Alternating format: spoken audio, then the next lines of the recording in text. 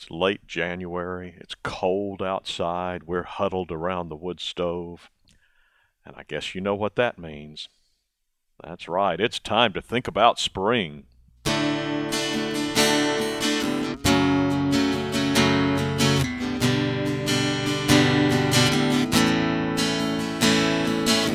Welcome to Longleaf Breeze, subsistence farmers using 3 simple principles, approaching but never reaching subsistence. It's gotta be fun while we're doing it, and we don't make all misstatements. And now, Lee and Amanda Borden. Thanks, Adrian, and welcome to our podcast of January 29th, 2015.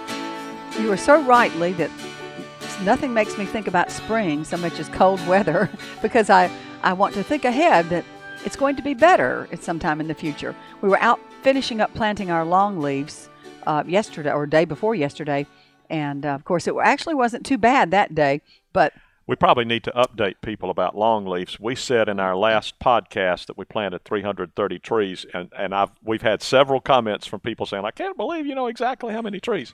So you need to know that we planted 140 more, plus or minus. We came into a bonus of yeah, my trees. brother Dave Gray texted me on Sunday and said, hey, I've got some more trees, or maybe it was Saturday night. I got a few more trees free to a good home. So he and I hooked up on Sunday, and we brought the trees home and got them planted.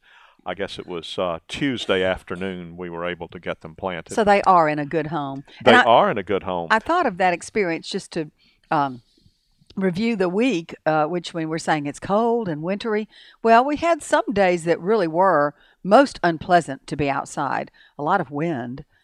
And, of course, we can't complain after what the poor East Coast has you bet. been through. Up in New England, they're having a brutal, life-threatening storm. Yeah, we're really and not we complaining. have not had anything like that. It's been very pleasant here by and large. But you're right. We've had 2 or 3 cold, blustery, windy days that made it unpleasant to be outside. But we've always got plenty we can work on inside, so that wasn't a problem. But the focus of the podcast really has to do with thinking ahead to pleasant times to come, warmer weather. So, and plus, it's just a time on the calendar year that we must start planning ahead.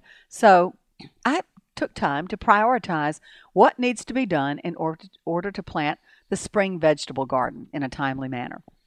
So I kind of put it in order, starting with the unpleasant task of cleaning up the dead plants. We're back to thinking about cold weather for a moment, because the broccoli and some of the older arugula plants basically got just knocked off by that really severe cold snap. That's right. They're pretty much done now. So I'll pull those. And although I do need to interject and say the arugula, the arugula took it real hard. The broccoli produced well for us right up until the time it. Right. But it's basically done. Now I have had it when we didn't have a severe winter. I've had broccoli live longer and continue to produce those tiny little flowerets, and it's exhausting really dealing with all that. It's just, you can sit out there and clip all day just to get enough for 2 people's meal. So I'm ready to give up on those. And once I've cleared up the dead material, and it needs to be done anyway, then I'll turn my attention to something else that's pressing, which is the garlic and onion. There's not a whole lot of onion out there, but the garlic beds really need weeding. You'd never think that the weeds could thrive in this kind of weather, but they have. So that needs to be done in order to make sure that we have nice, healthy, as large as possible garlic, which we'll harvest sometime in the early to midsummer, depending on when it's ready.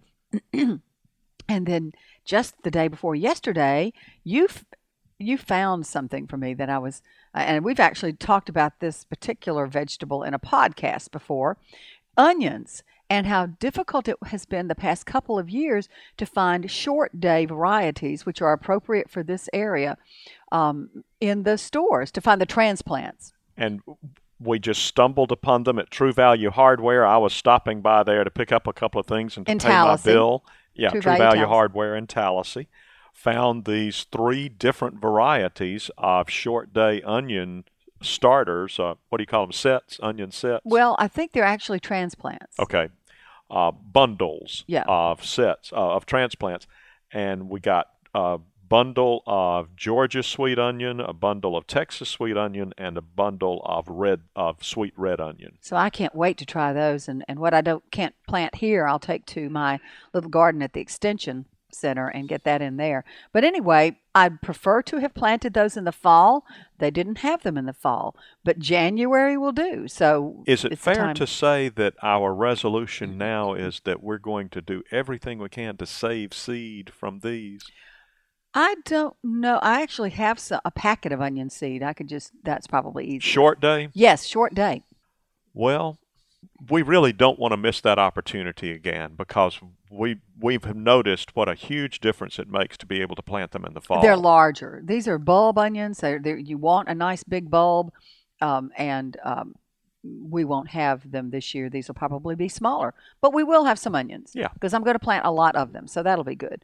And it's also time to start the seeds indoors for truly summer plants, tomatoes, peppers, eggplant, any herbs, maybe some marigolds or flowers like that, because, of course, they need time to mature, be ready to be set out in the early spring. And the eggplants maybe a little bit later because they like it warm. But on the tomato plants, and I know we've talked about this before, but they may need to be potted up a couple of times. They should be, actually, to get them proper size for putting out in the garden. So, and we've really not done that well yet. Not well. So we're hoping we can sort of turn over a new leaf with our tomatoes and get them repotted a couple of times and nice and sturdy by the time we put them in the ground. And then, of course, another thing I have to do is clear at least one bed for my first crop. The first crop will be spring peas. And those are like English peas and sugar snaps, that sort of thing. Spring peas being crops that can go in before the last frost. Yes. They can take a light frost. Yes. So actually, I guess they could take a heavy frost. Probably. So. But the thing about the peas is I'd like to plant a whole row of them, and they will need a trellis. And I know you don't like to put trellises up on a half row. Bingo. So I've got to determine which bed do I want to clear completely to put that trellis up? And parenthetically, once the spring peas have finished, and they will finish early because once it gets hot, they don't like hot weather, they'll be gone, and that will clear that trellis bed for a heat-loving veg of some kind. Cucumbers that I could also trellis, something like that.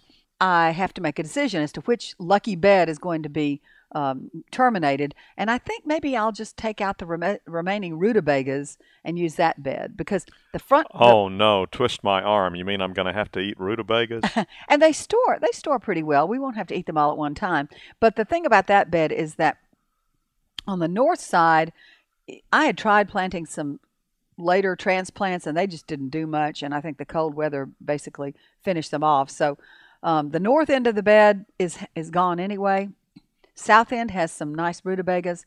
Yes, they could get larger, but I think in about a week and a half, maybe 2 weeks out, I'll go ahead and pull those, and that'll be time to do the peas. That sounds good. And lest you get the wrong impression, I really do love rutabagas.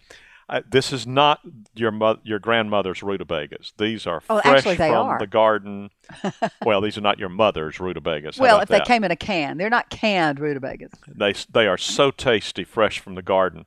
I wouldn't say more than a hint of sweetness. They are decidedly sweet, and boy, are they good. So we always enjoy eating rutabagas from the garden. And I probably have mentioned this before, but I grew up, the only kind of rutabaga I ever had was out of a can, like the can bought from the store. And when people would ask me what I like, what my favorite foods were and what I didn't like, I would say, but the one I hate the most is rutabagas. Well, it's because I thought that's what a rutabaga tasted like. And the first time I ever went to the grocery store and purchased a fresh rutabaga, although not nearly as fresh as what we get from the garden, but you know what I mean, like one that had not been canned or altered, I decided these are good. Mm-hmm. So when we decided to start growing them here, yes, one of my favorites is to go out in the garden. You just take it right out of the ground, clean it off a little bit, zap it in the microwave enough to get that tough skin softened so you can cut through it easily, peel it, dice it, it's ready to go. I don't even have to season the things. They're so good. But back to that's making me hungry. So let's get back to the garden. One thing we've talked about in the past is that we have a lot of cover crop any bed that's not being used right now has cover crop in place. Yeah, I don't know of any way to term it other than a full-on cover crop survey experiment. We have, I guess, maybe 6 or 7 different cover crops all out on Veg Hill, basically just to see what we think works well for us. And then one of the beds is planted completely in lupin, which we know works well. And another one is planted with a mixture of lupin and some kind of oats and oats, not black oats, but just regular oats. Right. And so those I know should do well. But you're right. And even the least positive or the least effective cover crop out there is better than no cover crop at all. And we can say with confidence now, we don't have a single bed whose cover crop has not performed at least moderately well. Yes, they're all doing well. Because we mentioned that one of them got nipped by the cold, but it seems to be doing okay Bouncing back okay. And, it's just one of the interesting rhythms of the seasons that these cover crops, and in fact, brassicas in general, they sort of sleep through the winter, and when they hit February and early March, they basically burst forth. So the longer we can leave that cover crop in place, we'll get a real benefit from that. And I know that's what you're planning to do. I'm with you on that. However, there will be some need to terminate some of them just to be able to plant these various beds that I'm about to talk about. And so the next, so yes, I agree with your goal. We're going to leave whatever we can in place as long as we can as far as cover crops. But the whole goal is to be able to eat. So I need to plant food. And one of the first, besides the peas, one of the first ones that I will plant will be potatoes. Now, I'm doing a little experiment. I saved a few. They're looking kind of shrivelly, but they're not rotten yet. I saved a few from last year's crop, and they've sprouted a little bit. So I'm going to put some of those into the ground and see how they do. And then I will buy some just from the Farmer's Feed store. They're not expensive. I'm still learning. Someday I'll branch out and try the exotic blue potatoes, but those are expensive if you're not sure you have it down to a science, and I don't yet. So I'm going to do one more year of experimentation with potatoes. We did have a good crop last year. I was pleased. We did. And then later in the month of February, there will be some direct seeding going on. I've already mentioned the peas, but you can also put in mustard, which I like mustard, and I know you don't like it that much, but if we mix it in with other greens in moderation, it should be pretty good. Turnips, beets, those can all go in the month of February, and they should, until it gets too hot, for them to tolerate. They should do okay. Could we not have planted mustard, turnips, and beets in the fall? We could have, and I didn't. Okay. But they can also be planted in this time of the year, so we'll be fine on that. And I won't plant a lot of those. I'm just trying it out as a spring planting. In March, we can plant carrots, and those also could have, in fact, the next 3 that I'll mention could all have been planted in the fall as well. Carrots, spinach, and Swiss chard. But I didn't plant any. And again, March is a good time to get them going before it gets too hot. And then by mid-March, I can actually plant corn. Really? Yes. Okay. According to... I guess you and I will have to have a conversation about that, because I was going to suggest that we keep our eye on the bed where you have lupin and oats growing now, and let that lupin go right up until the 1st of June. So we plant more corn then. But we want to try to enhance our possibilities with corn. And again, I'm still at the experimenting stage of what works here. I know what's supposed to work. But so I'm not planning to dig up that bed. I'll plant it somewhere, but I do want to try planting some early corn. Okay. I want to see if I can get ahead of those earwigs. Those are like the bane of my existence with corn. All right. Okay, I'm open to it, because obviously when you've had so many years of failure as we have with corn, you're pretty easy to convince to try something different. Well, another thing that might be good is to get ahead of those midsummer thunderstorms, because when my corn plants have been small, they're tall out of the ground, but they're not really established well, and a thunderstorm comes along with the high wind and it blows the corn over, that's been a real problem in the past.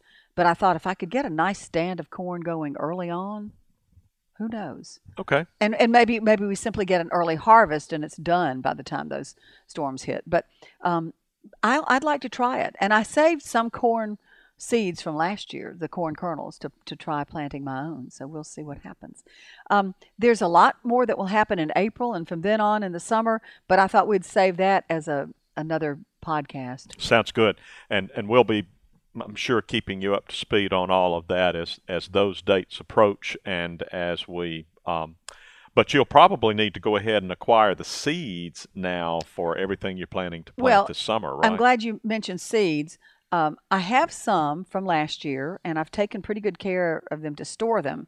So even if they have a lower germination rate than they would, I will just seed more heavily out there with those. And then I have run out of certain types of seeds that I really want to use, like the turnips. So I have my eye on ordering from Peaceful Valley, which is a seed company that will actually ship for free if I order X number, like 10 packets of seed, or along with some other order. So sometimes shipping costs are what kill me on these seeds, especially when you think of just it's a tiny little package. You hate to spend more on the shipping than you do the seeds. But I'm inclined to look at that, and I've been looking through their catalog, and they've got some pretty good selections. So hopefully I'll be getting those orders placed very soon. Okay. Just a quick update on the forest angle. You and I have had a great deal of conversation during the past few days about controlled burns. If you are uninitiated, working as we are to maximize the performance of our longleaf pines, it is almost a waste of time to do that without using fire in a judicious manner. You and I both have shied away from fire. We were raised on Smokey the Bear, only you can prevent forest fires. We have a built-in aversion to fire occurring in the woods. But we're slowly coming around, and we're in the process of learning more about controlled burns.